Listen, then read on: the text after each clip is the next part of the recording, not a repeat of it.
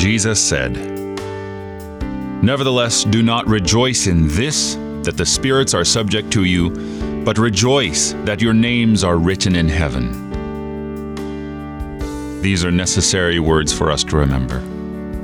That no matter what our great accomplishment in life, in the church, in our own selves may be, it's as nothing compared to the fact that Jesus Christ has inscribed our names in the book of life.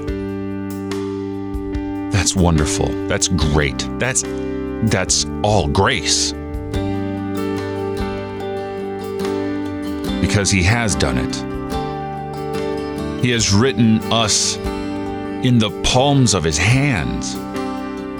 When He was stretched arm to arm and pierced for our iniquities, His very hands bear the scars of His love to this very day. And He has inscribed you on the palm of His hands. He is the book of life. You are written in Him. Thanks be to God.